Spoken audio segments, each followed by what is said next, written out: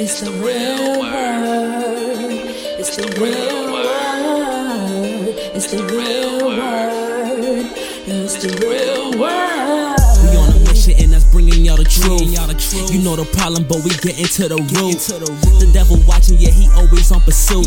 But Jesus is our rock, so we shall not be moved. We on a winning team, so we can't lose.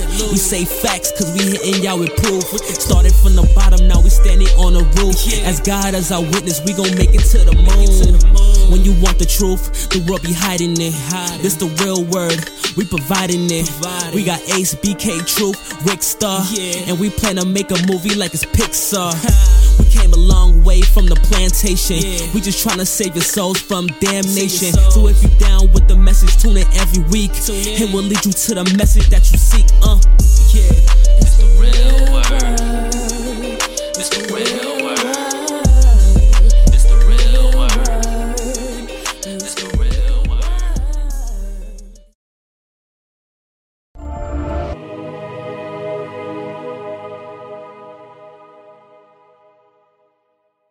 Welcome to the Real Word Season 9, Episode 2. Shout out to everybody who's been watching. Shout out to everybody who's been supporting. I'm your host, Ricard G. Noel, and I'm here with Kamel Hall, man. How's it going, man? Partner, let's go. Let's go. And we got a special guest with us today, all the way from Cali. Cali again? So, that's your turn, you know. Well, I was in Cali. I'm in DC now, but yeah. I've been in Cali my whole life. Just moved last week. Really? A week ago? Wow. Yeah, literally a week ago. We drove across the country. Wow. Oh, wow. That's a long drive, man. But hey. So tell the people your name and where you from and things about you. Yes, my name is Dave Landon. I am 24. I come from California. As I said, I've been in DC for just a week. I moved because I got a new job for my first entry-level job at National Geographic Society doing internal communications. So I'll be an internal communications specialist. I've always gravitated towards storytelling, and lately, since I am more of an advocate now for mental health and disability, I use a lot of storytelling elements in advocacy as well. And I experienced mental health from a very young age, to suicidal thoughts, to depression, to anxiety, a lot of stuff that I think a lot of people do experience, but just don't talk about it enough. That's real. Wow. So you said a lot right there. You said you're working for National Geographic. That's the National Geographic, right? With the naked African ladies on it? Naked I work for the society, though. So they're split into two. There's like National Geographic Partners, which is like a lot of the Disney owns, and then society is what actually funds and gives grants out. Okay, so we a 501c3 nonprofit, so what's up with the grants? You got us? How can we work together? Oh, yeah. I mean, you gotta be doing environmental stuff. No, we do, of course. So we talk more about that later. You spoke about mental health, so tell us what impact mental illness had on your life.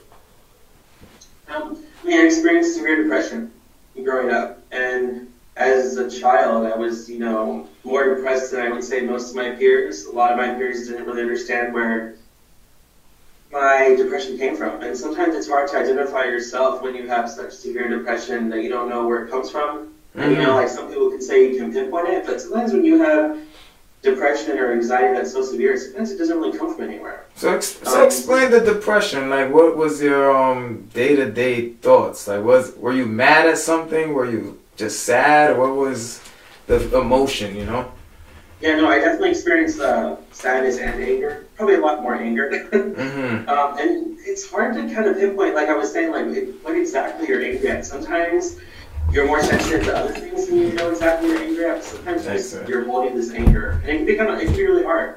And when it comes to depression, you just have this sadness all the time, like this chronic feeling of emptiness at times. It's pretty difficult.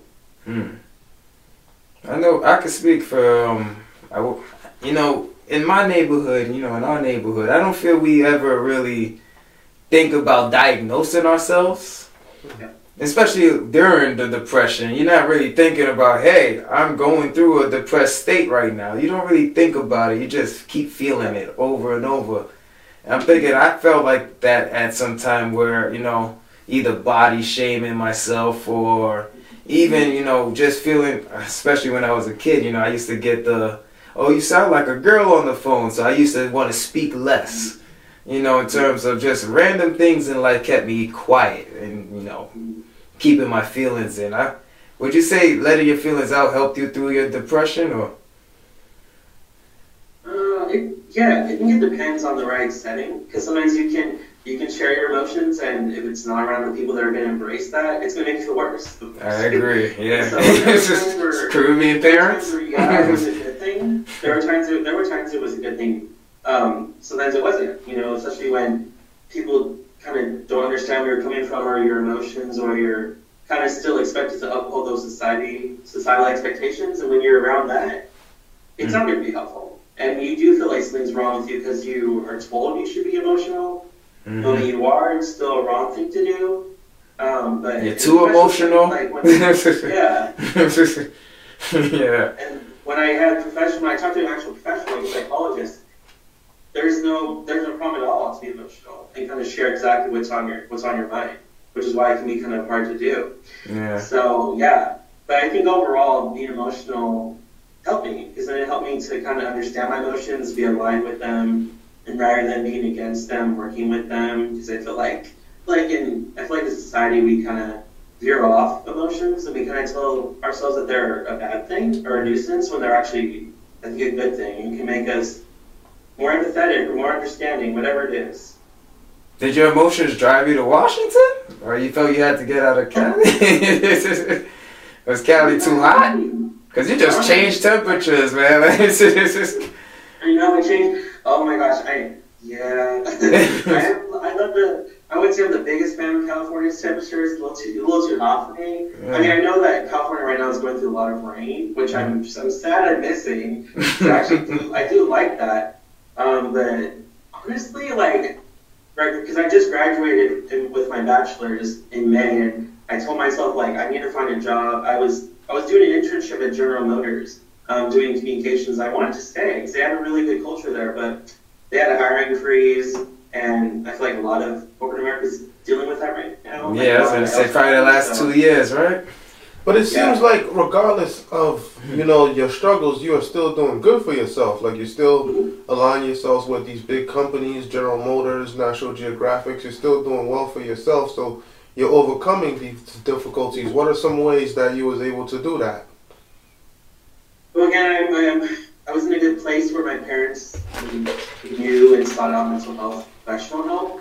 And how did they know? I'm curious to know. How did they know? They just knew from experience. Because a lot of people in my family experience mental health. So, my parents knew about medication and making sure that we seek a therapist or psychologist. But I understand that parents don't know about those things, and parents don't know about mental health, especially when mental health in certain households is taboo or it doesn't align with religious beliefs. Like I said, in my community, I feel a lot of us do not even think about that side of things, like mental health. We're so just in it.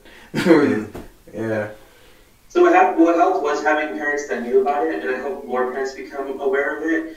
I'm not saying psychologists and therapists is the only way to go. There's definitely different ways to address mental health, but I think it's a good way that many people should one day hopefully can pursue if they do need it. So that helped a lot. And then just my parents just being understanding and aware of it. So when I would have outbursts or I would be emotional, they would kind of understand where I was coming from rather than not understand and vilify those emotions. So those are some things that helped me the most, is just having that support system. So were you ever diagnosed with a mental illness? Yeah, depression. A long time ago. Okay. I don't remember exactly when, because I was pretty young, and my psychologist. So that's good that they saw her for a long time. I saw her for 7 to 8 years. So I saw her for a long time. So I don't remember exactly when, but yes, I was. Okay. So what do you feel like was triggering your depression? Yeah. Did it come from a trauma, or not to get too personal, but you know?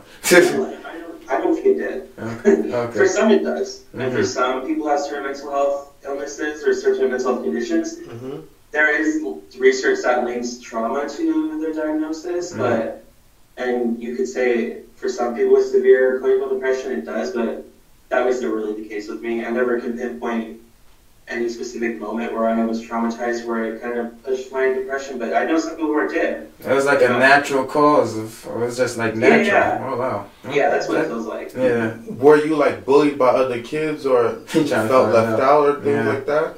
I was a little bit, but not dramatic. Yeah. I did experience it, but I've heard some really bad stories of people being bullied, and my experience with bullying doesn't even come close to that. Okay, I understand. No. Did you feel like there was like some changes in your life that were going on that made you upset, or? I just feel like sometimes when you have like these mental health conditions, your emotions just feel scattered. You know, like you don't really know why you're thinking this way. Like you said, you felt lost. Just lost. Okay, that's good, but that's a good way to put it. Yeah, you feel lost, and you just don't feel in touch with your emotions. And if that happens, and your emotions can control you, it's just a disaster for me personally. And so it's been difficult to kind of manage my emotions growing up. So that was some things that was pretty hard. And just because of that, I was always just more sensitive as a kid. You know, like no matter what, even if someone made a comment, I would take it very personal, and it would be in my head all day. And I couldn't even focus on anything else. So it was pretty dramatic like that, but you know, throughout the years I've learned to just not take things personal, and you know, I always have my support system if I need it. Man, you was in Cali, man. Were you smoking, man? You wasn't smoking again. You didn't cool down off the high. No medicinal. The weed doctor. I never did, but I tell you a funny story. I never did, but I was talk about emotions. I was really stressed out about moving. So my sister and I, we were actually playing a game called Hunt a Killer. It's like they send you evidence and like try to solve this murder or whatever. It's pretty interesting. That sounds interesting. So like CSI. I never tried edibles or anything. So I tried one, and then there wasn't much going on because I didn't realize it took some time, so I took another one. Oh. And then nothing was happening. Yeah, the Wolf on Wall Street moment right there. He's like, this ain't working. Like, I remember laughing a lot just for like 15 minutes, and then like it was probably good. I'll be honest, it was a terrible experience. It's never really good the first time. Before, what are you talking about? When he had edibles and he had 2 back to back because the first one didn't kick in. So man. No, that wasn't the best experience. It was not a good experience because I took too much. Yeah. That was the only time I probably will. Oh, yeah. So what made you come on this platform? Like, what made you come on our show? Because our show is different, you know? No, I just love like candid conversations with people, you know, inspiring people who live these lives, changing the world. And I love to share my story on mental health, try to break down the barriers and the stigma so people can feel comfortable themselves talking about mental health with their families, or their parents, or whatever it is, so that they can seek help. And, you know, the goal is to mitigate suicide in a way. That's like kind of the one thing I'm really passionate about, because like not as a kid, but I feel like as going into adulthood and going to university, I feel like that's my experience. We gotta give him a cake, man. That man is on it. He's saving the world one day at a time. Respect, man. I gotta respect it. Yeah, and that's all it takes is just talk about it. Just be open about it. That's like I think one of the most important things you can do. Of course, there's a million other things, but I think people who don't know too much about mental health, just being open about sharing the experience. You said at one point you also had suicidal thoughts, right? Suicidal ideations. What triggered those ideations? Yeah. He was just fed up. There was a time where I had a lot, and I think that was just going through a lot. Like, I feel like my life was like emotionally scattered, like so much. Like, I didn't really know what was going on. It was a really stressful time in university, and I was having them almost all the time. So I feel like I felt like I had this idea that no one was on my side, no one was supporting me, and you kind of have to get out of that mindset. Sometimes it can trick you like that. But yeah, so I did experience it. I don't know if there was necessarily a specific moment that triggered it, but I think it was a lot of different things happening. How far into it were you? Like, did you plan it out? Did you write a note? Or?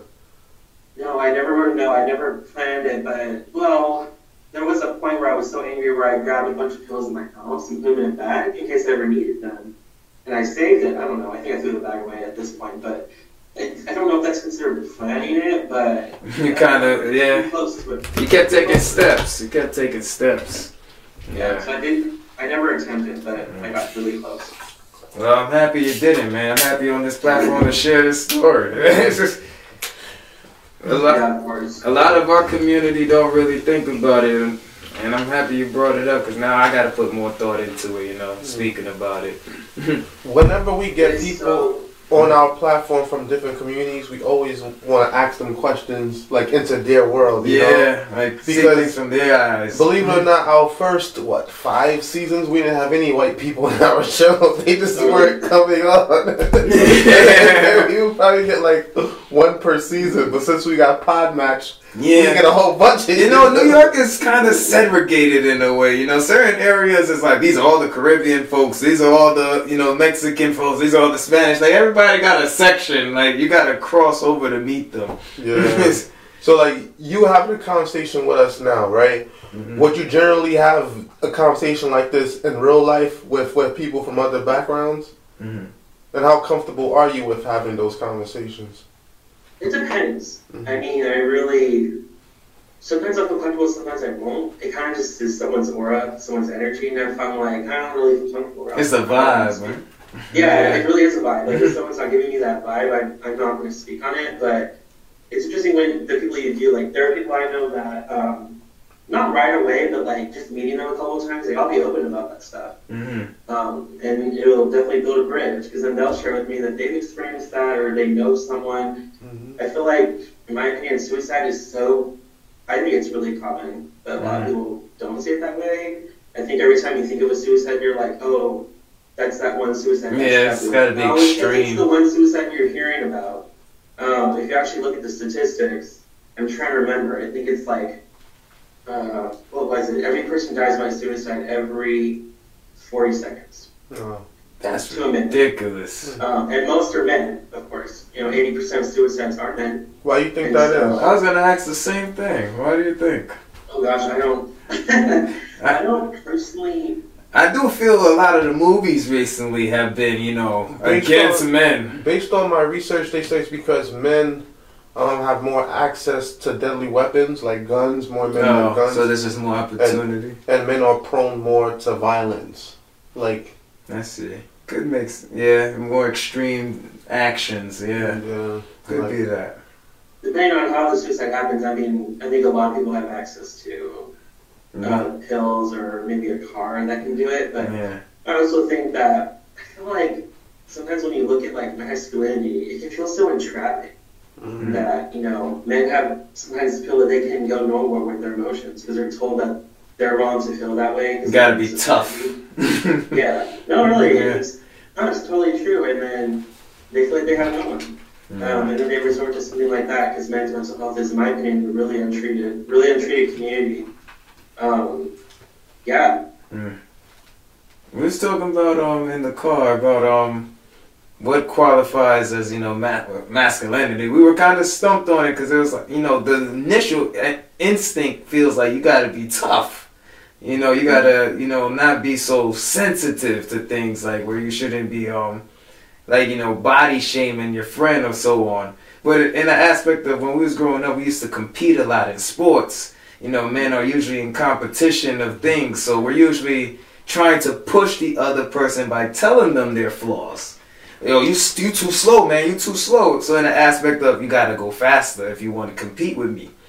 Mm-hmm. But nowadays it's like that's that's bullying. Mm-hmm. So I feel like they kind of confused. I'm even confused myself because I'm like, I'm not even sure what y'all want me to do. Really won't. That was a very masculine song, right? But now everybody's singing like really,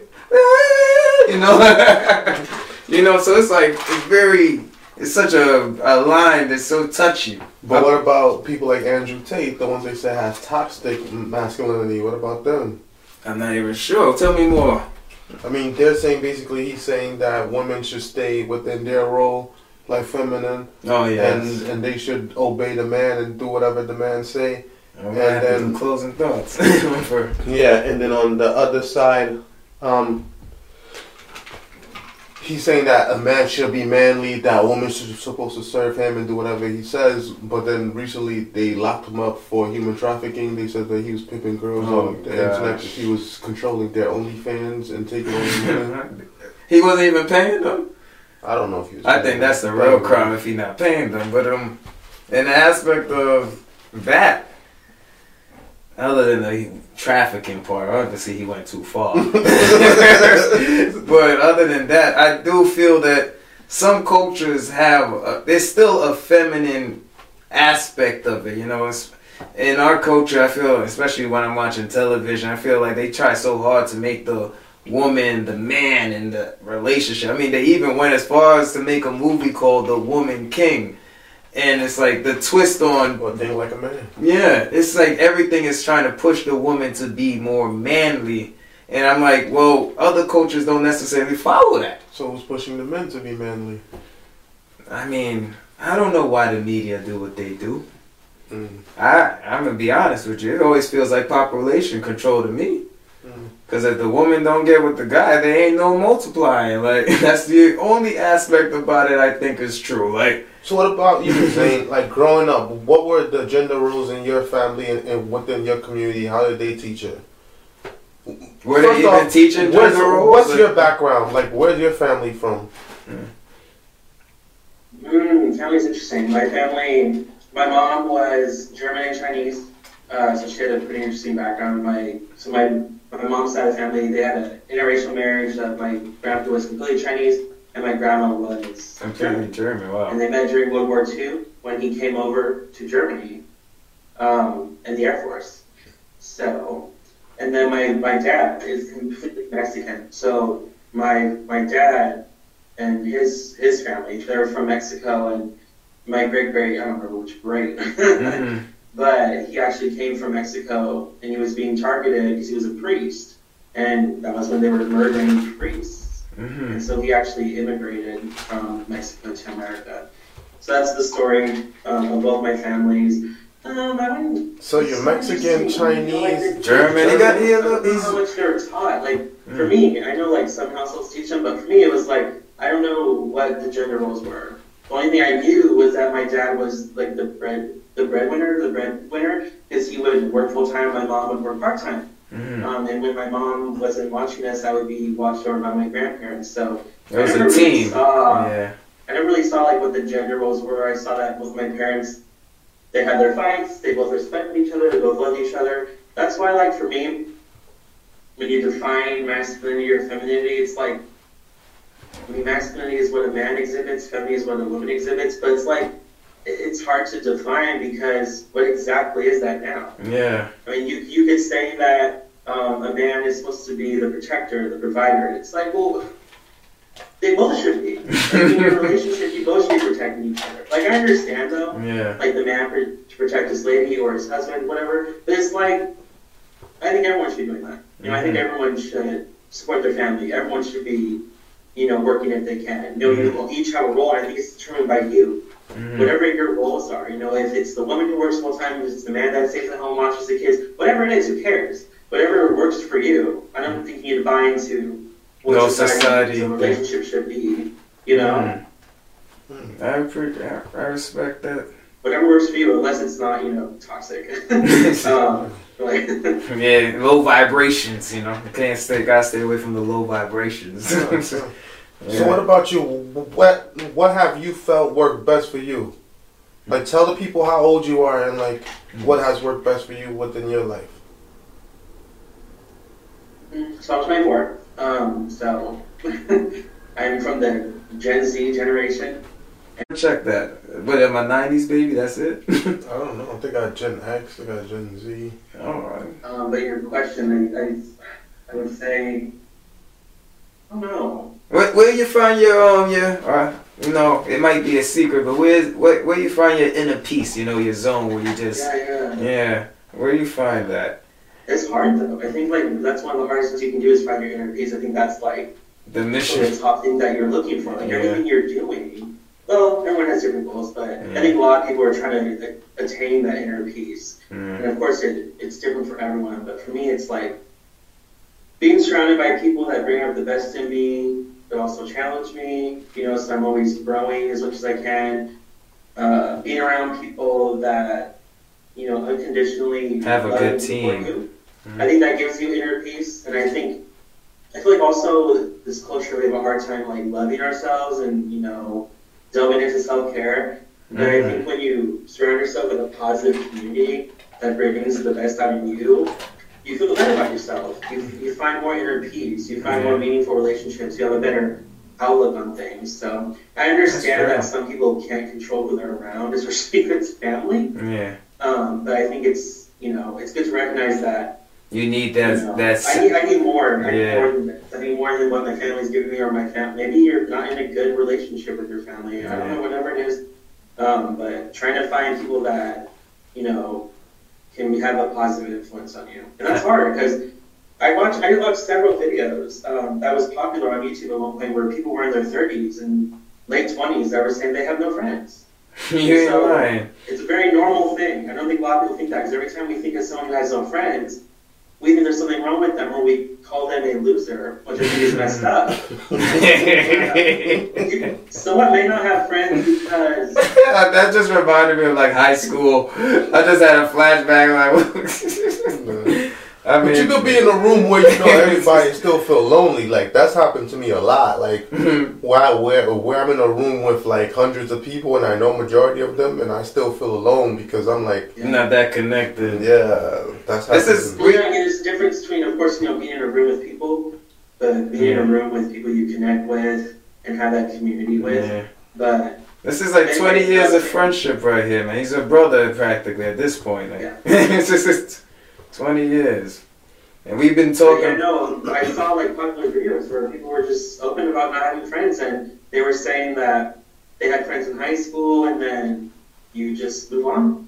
And then sometimes when you work at a job, it's hard to find friends. And so I think it's actually, again, a very normal thing we're just not very open about that. Sure. Having friends is a kind of a normal thing. And some people are scared to admit that. And that could lead to the depression. Job friends are not real friends. Yeah, that's what he was saying. Yeah. Most of the time, they don't stay your friend after you leave that job. Yeah. Oh, yeah. I've had a couple of those situations in groups where we're friends that moment, and then I leave or something happens, I never hear from them again. Even when I reach out, I don't hear back. It's like they disappear. It's like they were fake the whole time. It's weird. Like you could say happy birthday to them on Facebook and they just press the like button. They don't even respond. It's like they just... You never hear from them again. Like literally. It's weird. But that's how you know how they really felt the whole time.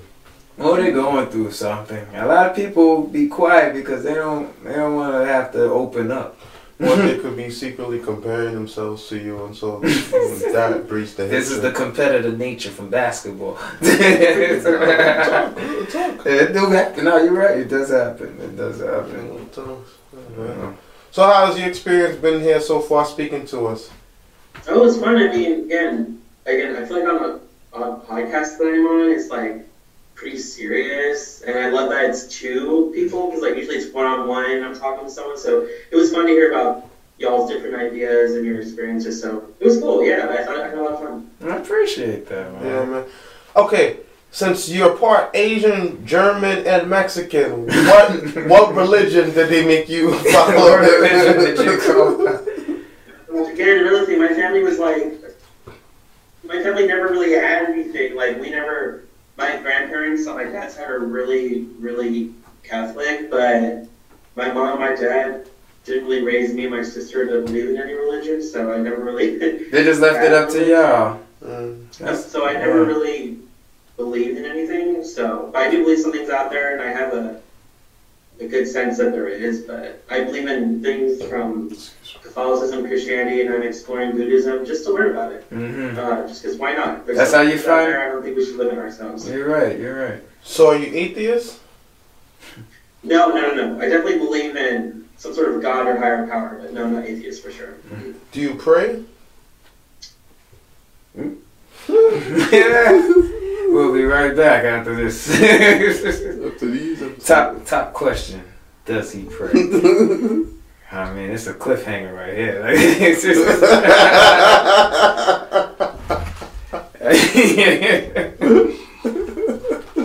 well, let's see if he's able to come back. I mean, man, that's a lot. Yeah, man. What do you think about all that? Listening to his story, I think his parents did not force him to be religious, but they did help him. It sounds like he had a good upbringing. Let's listen. Hey man, we back. You know, we got the free version of Zoom, so we only get them in 30 minutes. I thought it was 45. That's why. It's supposed to be 45, but they don't let you pick 45, so you gotta pick 30. Wow. Yeah. Okay. So they cut you off because, you know, it's the free version. Got you. Yeah, man. I still Keeping it real. Yeah, I still use my Zoom from grad school. Shout out to Fordham University for the free Zoom.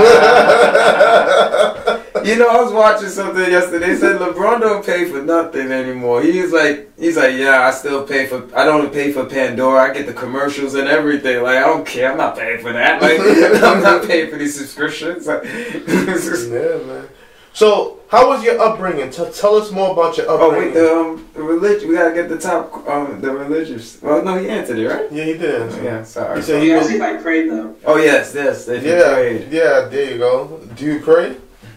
Not regularly. But when I feel like I really need to, I do. And how do you pray? Like, how do you I remember one of my friends told me that when he was in a bad place, he surrendered to God, which I don't really know what that meant. He sent me a video of Oprah sharing that she had that experience, that she surrendered to God, and I thought it was really interesting. We gotta pull this video up. I haven't done my phone, but it's in the back of my head if I ever need that. So yeah, I think it's an interesting idea. Oh, surrendering to God. Yeah. It's like a humbleness. Excuse me. Speaking of that, the other day I went to a church in Queens to preach because I'm an ordained minister. So I went out to go preach at our church in Queens, and then the pastor that had invited me to come preach as a guest speaker, he was like, yo, there's a lot going wrong today, but we're going to put our trust and our faith in God. Because the person who was supposed to do praise and worship wasn't there. The sound equipment was messing up. It was snowing. There's a lot. Like, so people came in late or stayed home. There was a lot going on. So I watched this pastor. First, I watched this young man. Like, he preached. I mean, he prayed from the heart. And the way he prayed was almost like he preached. And it was like everyone in there had like tears in their eyes, including me. Oh, really? Yeah. And then the pastor came, and the pastor started doing praise and worship, and he's doing praise and worship while preaching, and then they break into a prayer, and it's like everyone in the room is praying in unisex, like he'll say a line, then someone else say a line, then someone else say a line, and they got the women in the background crying and ad-libbing and yelling, and then, but it's all mixing it together. And then, like, tears started flowing down my eyes, and I'm like, like, what's going on in here? Yeah, like, sounds like an experience. Yeah, it was like the Holy Spirit was really there, and that was in like a small church, I would say, with maybe 50 people, and then I went to a convention with over 300 people, and I felt in a room alone. So it's like, things like that, like, you just begin to see it for what it is, like where is God and where is God not, And where God gets along too, because, man, that sounds like everybody, like you said, it was in unison, and thinking of like teams, in terms of even sports, it's like you gotta kind of be all together on the same page to really feel it. Yeah. I kind of wish I was there. It's like when you're in a sports game, you hear na na na na. Yeah, it's like in unison, everybody feeling the same vibe, like the Holy Spirit working, man. But that goes back to what you were saying, Zane, surrendering fully to God, surrendering to the will of God, surrendering all. There's a song that we used to sing, I surrender all. Yes. And when they do the I surrender all. Yeah, that's usually when they do the altar call, when people come up and they give their life, and I used to hate it, I can't lie. Because I used to think y'all were doing this so I could give up my money. I can't lie. I used to be like, this is a scam. Like, y'all played the perfect tool to influence my mind during the time where it's like, yeah, take my wallet. Like, they would play that most of the time when they would pray over people or like ask people to convert for the most part, like that. See, influence. Yeah. So Zane, tell us about your childhood. Did you have a great childhood or a bad childhood, or how was it? No, I think I had a good childhood. You know, I had a good relationship with my mom, with my family. You know, all families have ups and downs. Well, can I ask one more on top of that, just to add to that? We're both raising kids. I need to know, were you like given a lot of responsibilities from like young, or were you like did they just let you flow? That they was like, hey, wash the dishes, hey, make up your bed, or was it just, you know, you just lived? Kind of just lived. Okay, freedom. It's Cali life. Cali life, yeah. Well, what type of neighborhood did you grow up in? What? What type of neighborhood did you grow up in? Oh, I grew up in like suburbia. Okay. Like, what was it called? I lived in an interesting city. I lived in Chino, and Chino's interesting because we lived in like a suburbs, kind of, but it wasn't like nice suburbs. What do you mean? I'm sure you know what I'm talking about. It wasn't necessarily suburbia, but it looked like it. But it wasn't like a nice suburbia, and around the area there was a lot of animals. Like there was a lot of farmland. So it definitely didn't smell the best at times. That's like more country style. Kind of. I mean, it wasn't necessarily in the country, but like it kind of felt like it at times because the way it smelled and there were farms around. So yeah, it was interesting. That sounds interesting for real. Would you say that you had a stable household growing up? Yeah, I mean, my parents did not want me to worry about things that they did. You know, they struggle with money like a lot of families, being on the lower spectrum of middle class. So, yeah, I wouldn't say I struggled in that area, but I know my family did. And they were always worried about something happening. So one day the car broke down, they had to pay $500. That was a lot for some people. That's a lot for some people. Especially back. My family worried about that, and we never really vacationed because, you know, my parents were always focused on finances. And I don't remember when, but it was years ago, my family finally paid off the house. And so the house is... Congrats, man. That's a mission for everybody. Yeah, it is. So they really focused on that rather than kind of going on expensive vacations, which I think was a smart thing. Financially. Maybe they regret it a bit, but I think it's nice to have something you own. And now, if my sister and I ever need it, it's there. Yeah. That's a great thing, man. That's a great thing. And tell us one more time what you studied in school and what school you went to. I went to Cal Poly Pomona, which is a pretty big, like, engineering school. It's a polytechnic school, and I studied communication. So that was my major. I know a lot of people be going off about communication as a useless major, but... I mean, it sounds like it's working for you, man.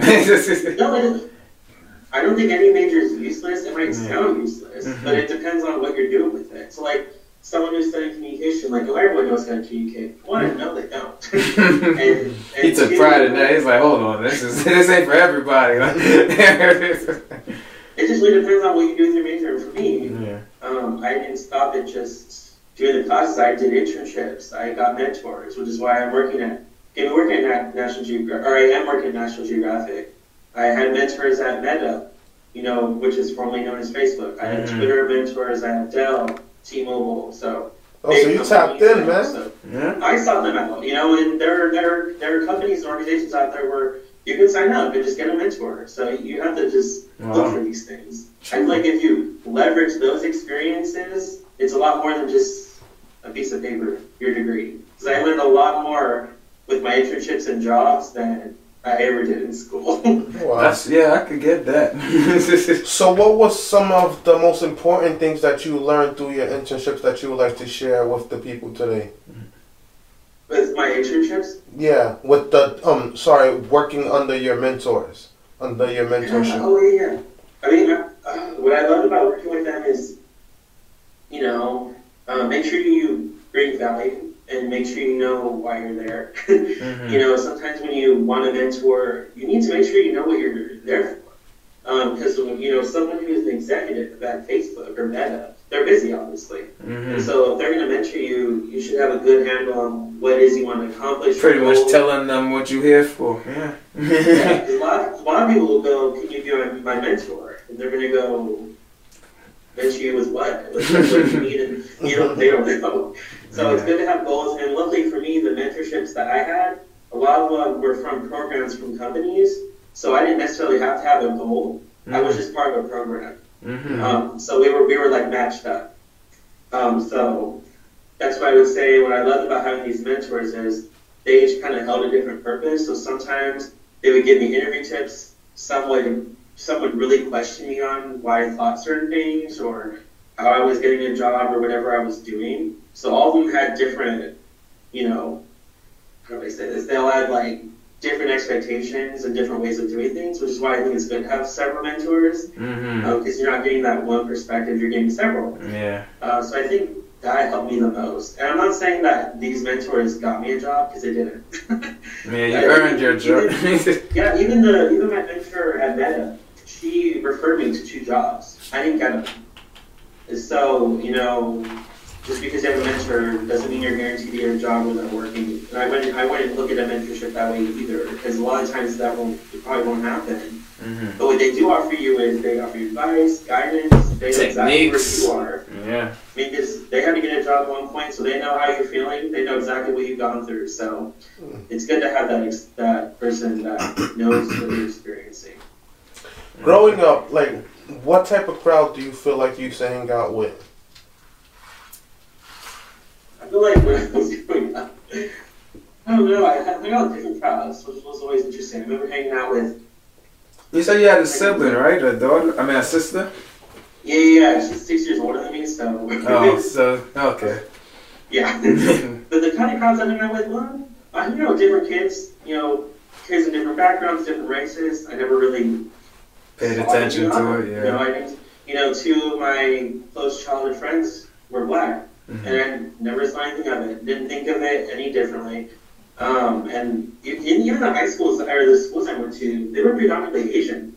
So I always kind of like felt left out because I didn't necessarily fit the mold of the school. Like, wait, you said Haitian? Yeah. Yeah, 95% of the schools that I went to were like predominantly Asian American. Oh, Asian. Really, Oh, Asian, like Chinese. You said. yeah. Well, I thought you were saying Haitian, like sac passe. So I hung out with like sometimes popular kids, sometimes I hung out with quote unquote dorks. Yeah. So You was I don't know, I just kind of fit in with a lot of people. Mm-hmm. And this was all during when you was In Cali? No, when he was getting you said you had depression, so you were still fitting in, even though you said you was dealing with the mental issue. What was it with the therapist? Yeah, no. I'm lucky that people I was around were understanding, and also I just kind of pretend I didn't have those issues. You know what I mean? Yeah. You know, it can be kind of easy to, for some, not all, but Yeah. you can definitely pretend. You can hide it. Yeah, I see what Like, you're no, saying. what's that quote everyone says? Like, smile through the pain. Yeah. Mm-hmm. Respect. So that's what you used to do a lot? Mm-hmm. Mm-hmm. Did your sister deal with those same issues, or it was just you? Not the same, Mm-hmm. but we definitely both have mental health journeys. So maybe we all need it. So perhaps mental I think we all illness. need it. Yeah. So perhaps mental illness runs in your family. You're saying? Mm-hmm. That's how, again, like I said before, that's how my family like knew a lot about it. Oh, okay. Yeah. It's hard to put a word on it, but. So what do you feel like was some of the biggest hurdles or adversities you had to overcome to reach the point you're at now? I mean, mental health. I also grew up like neurodiverse, so I had trouble in school a lot with focusing and paying attention. So I was on a plan that gave me modified homework, all that stuff. And then a lot of understanding my identity, because I share a lot of identities. Not having a religious identity, always being racially ambiguous, all these different things. Mm-hmm. And then also when I went to university, no one in my family's ever gone to university, so I was the first generation student. So navigating university was pretty hard because I didn't know anyone that had gone through it in my family. He was the first to experience it. Wow. Yeah. So it was interesting. He was leading the crew from there. He was telling them all the stories. Oh, so your sister didn't go to university? Huh? Your older sister did not go to university? Yeah, she tried. It just, university's not for everyone. Okay. I understand. So you went through and let them know how. You the blueprint from now on. Yeah. Yeah. So 10 years from now, where do you see yourself? Like, what goals do you have for yourself? I definitely want to, keep moving forward with the communications plan and become maybe like a communications manager, interim comms manager. My dream is to work for Google or Microsoft for sure. Not Meta? Not Meta? Microsoft. I mean, they're like good, stable, good companies. They ain't firing a bunch of people recently. Yeah. But hopefully in, like you said, next few years, they'll be over that, and then I could go work there, and it's a little more stable there. Yeah. Awesome, man. You would work for them in communication in what sense? What's the job required? Well, what do we want to do? Yeah, over there. Yeah, it really depends on. Yeah, I would love to because Google and Microsoft, they do a lot of work in accessibility, like making sure that technology and things are accessible for people with disabilities, which I'm really passionate about. So being able to be on a team where they communicate accessibility would be really interesting. That would be pretty fun. Okay. Yeah. So it's your turn to ask us questions now, because I think we asked you a lot. No, my turn. Why you ask questions? I usually don't get to. I mean, if you're open to it. Growing up, did you experience anything with mental health that like you said, you didn't think about it back then, but looking back now, did you maybe think you were experiencing that? Oh, definitely, man. I definitely wasn't talking. You could ask him. I was not trying to speak to people and open up, I was very reserved. It's weird because at the same time, I was still mixy, in terms of sports. I always bonded with, one or two friends, and then everyone else would gather, and, I would be like, I have to bond with these other people too, even though I'm not, comfortable. I could definitely say though, you are right. It is great to have good people around you, because that had opened me up in terms of my own character. I started, being comfortable with being myself. But man, I wish I was able to look back and, talk to myself and be like, man, you was going through with nothing. Like, you could have battled through that with, somebody to mentally guide you. In my family, my father didn't live with me, so I just had the female perspective of, how to communicate. I didn't build my own masculinity, my own, toughness to communicate and be open with myself, That's what I dealt with when I was younger, I would say. Me, I could say that I've dealt with it since I was young. Like, I remember in church, I used to always separate myself a lot because I felt so outcasted. The fact that, I'm going to church and I'm so different from all these other people that's putting on this facade, but at the same time, I have to be real and true to myself. So, I go to church, but I understand the streets too. So, it's like I always felt out of place. You wasn't a goody-goody, but you wasn't bad. Yeah, I felt out of place. Like, I had to walk between two worlds.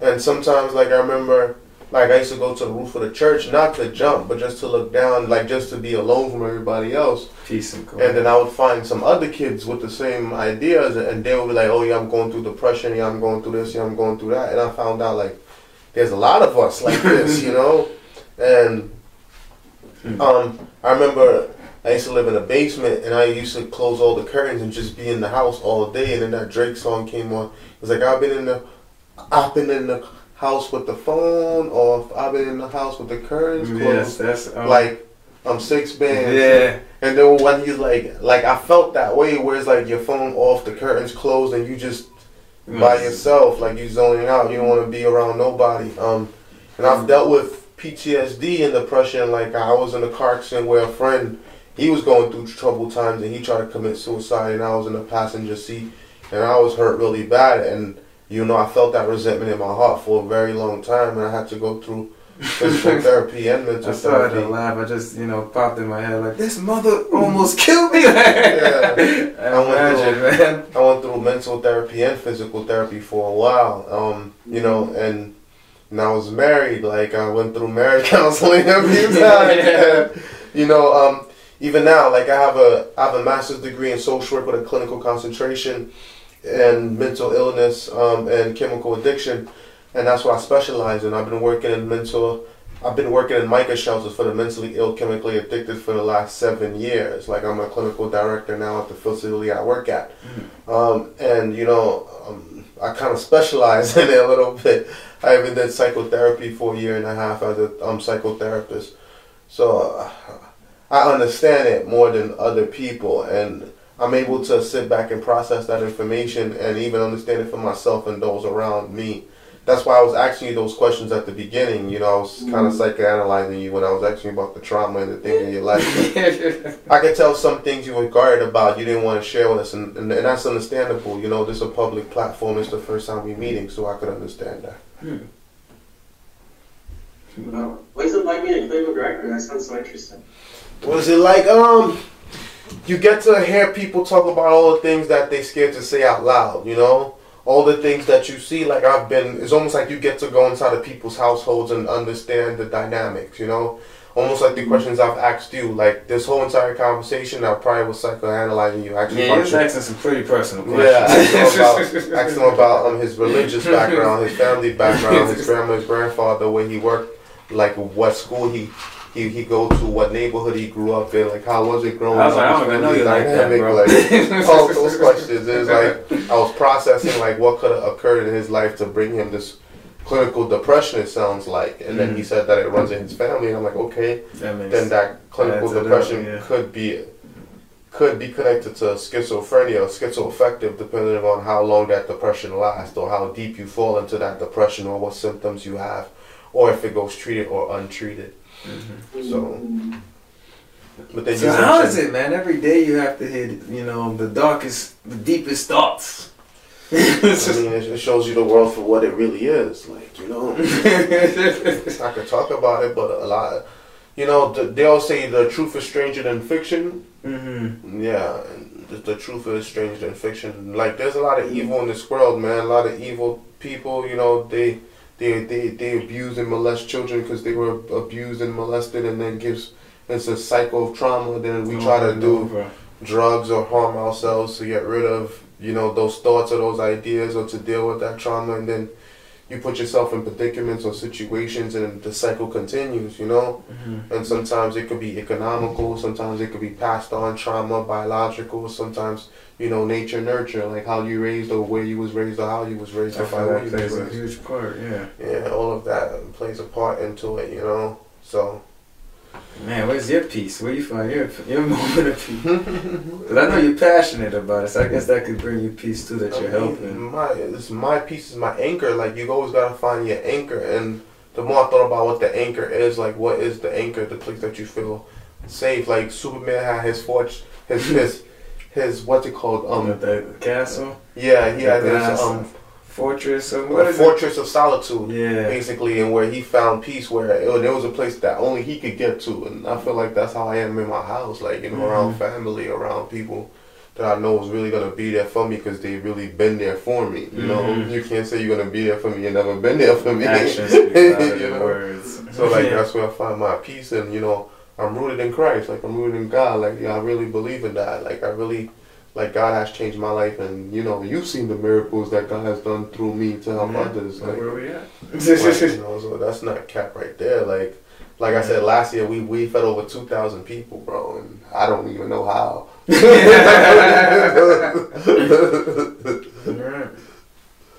So, that's my life in a nutshell, man. You know, just keeping it real. You know, hands up to God. That's what's right. Oh, thank you. Well, we almost. We got 5 minutes. Well, he gotta ask one more question before he close out. Let's see. He's like, let's see. Yeah, we from Brooklyn. I don't know if you know New York. They don't tell me from the floor, so you already know. From the floors, you know.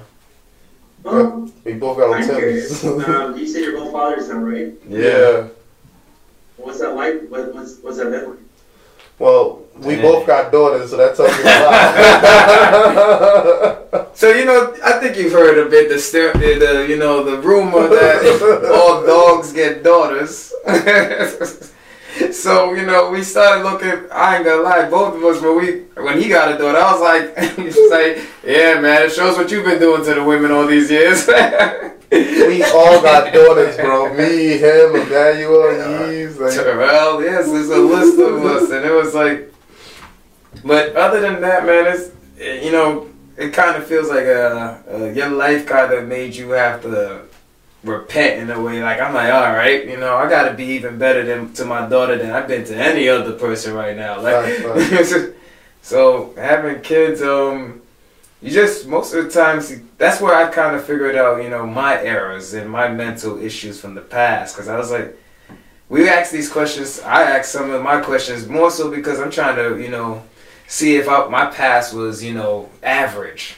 Was it just like an average thing to go through, like, depression or not feel able to communicate? Because I don't want my children to go through that. So I started looking back into myself to find out how I can help her. That's what kids did to me. I feel like having my daughter, like, and having a family, it made me feel a sense of responsibility and a sense of pressure that I feel like I needed to get to the next level. Yeah. It pushed me to, like, stay motivated, stay hungry, to never be complacent, never give up, wake up in the morning and know that I'm living for someone else besides myself, know that whatever I used to do before, I got to do it twice as hard. Yeah, 2, 3, 4, 5 times. Plus a safety on the back.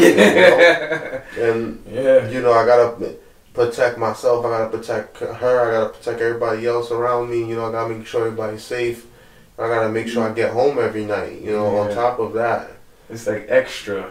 So you got to be a superhero and you got to be rooted and humble at the same time. So every day is a new experience. Every day is something new, Yeah. But it's a blessing, though. It's a blessing. A lot of people don't even get to experience that blessing. So true. One thing I look at too, because I grew up with him, and I told you, my family was, kind of broken in the sense of not really family-like, just my mother and me. And, I grew up coming by his house very often, for his little brother and just for the family feeling. I always felt like so welcome there, So I was it made me think like, man, family is so important. It could just build you up, and it reminds me of a team. So I'm always, when I had my daughter, man, I was like, I need a team. Like, we need a team. I need to make sure she get that team feeling that I didn't grow up with, Yeah, that's why I say it takes a village to raise a child. Yes. Yeah. And that is very true. That is very true. And there was a time every day I used to come home, I used to see this guy on my couch. And it's like, yo, how you get inside, bro?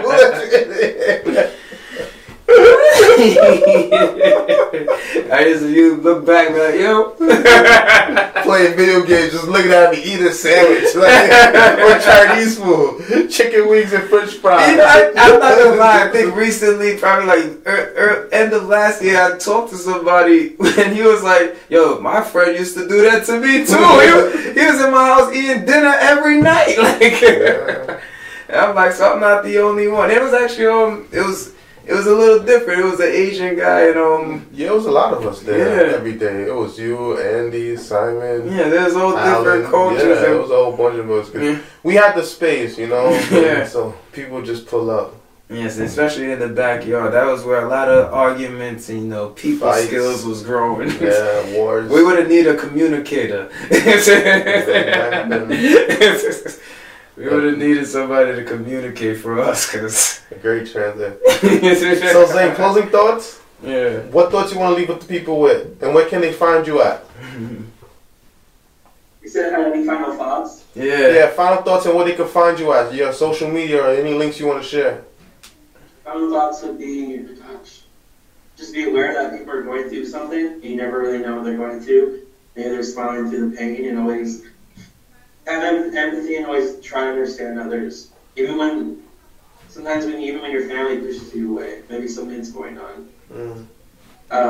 And also be grounded within yourself and figure out what you need, address what you really need. I feel like we're always trying to be people pleasers and never support ourselves though. Yeah. And then lastly, just my name. Type in my name. You'll find me on LinkedIn, Instagram, Twitter, Facebook, and connect with me on there. That's where you can find me. All right. His name is Zane Landon, right? Landon.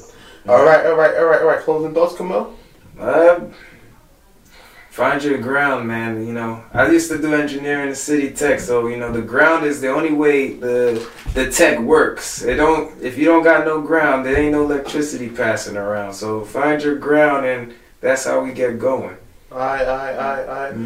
And my closing thought is you can always find us online. Check us out on Facebook, facebook.com/TheRealWord7. That's 7 like Mike Vick, or just check Facebook, The Real Word Ministries. You could also go on YouTube, youtube.com/TheRealWordTV, or The Real Word TV as one word on YouTube, or The Real Word Ministries Inc. on Instagram, at The Real Word Ministries Inc. on Instagram, or just Google The Real Word Ministries Inc.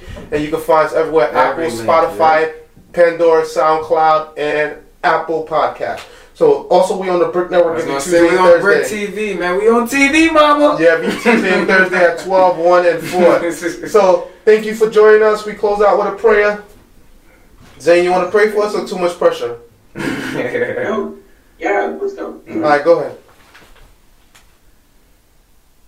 You want me to pray? No. He's like, why is it quiet so long, man? If you want to lead it, you can lead it.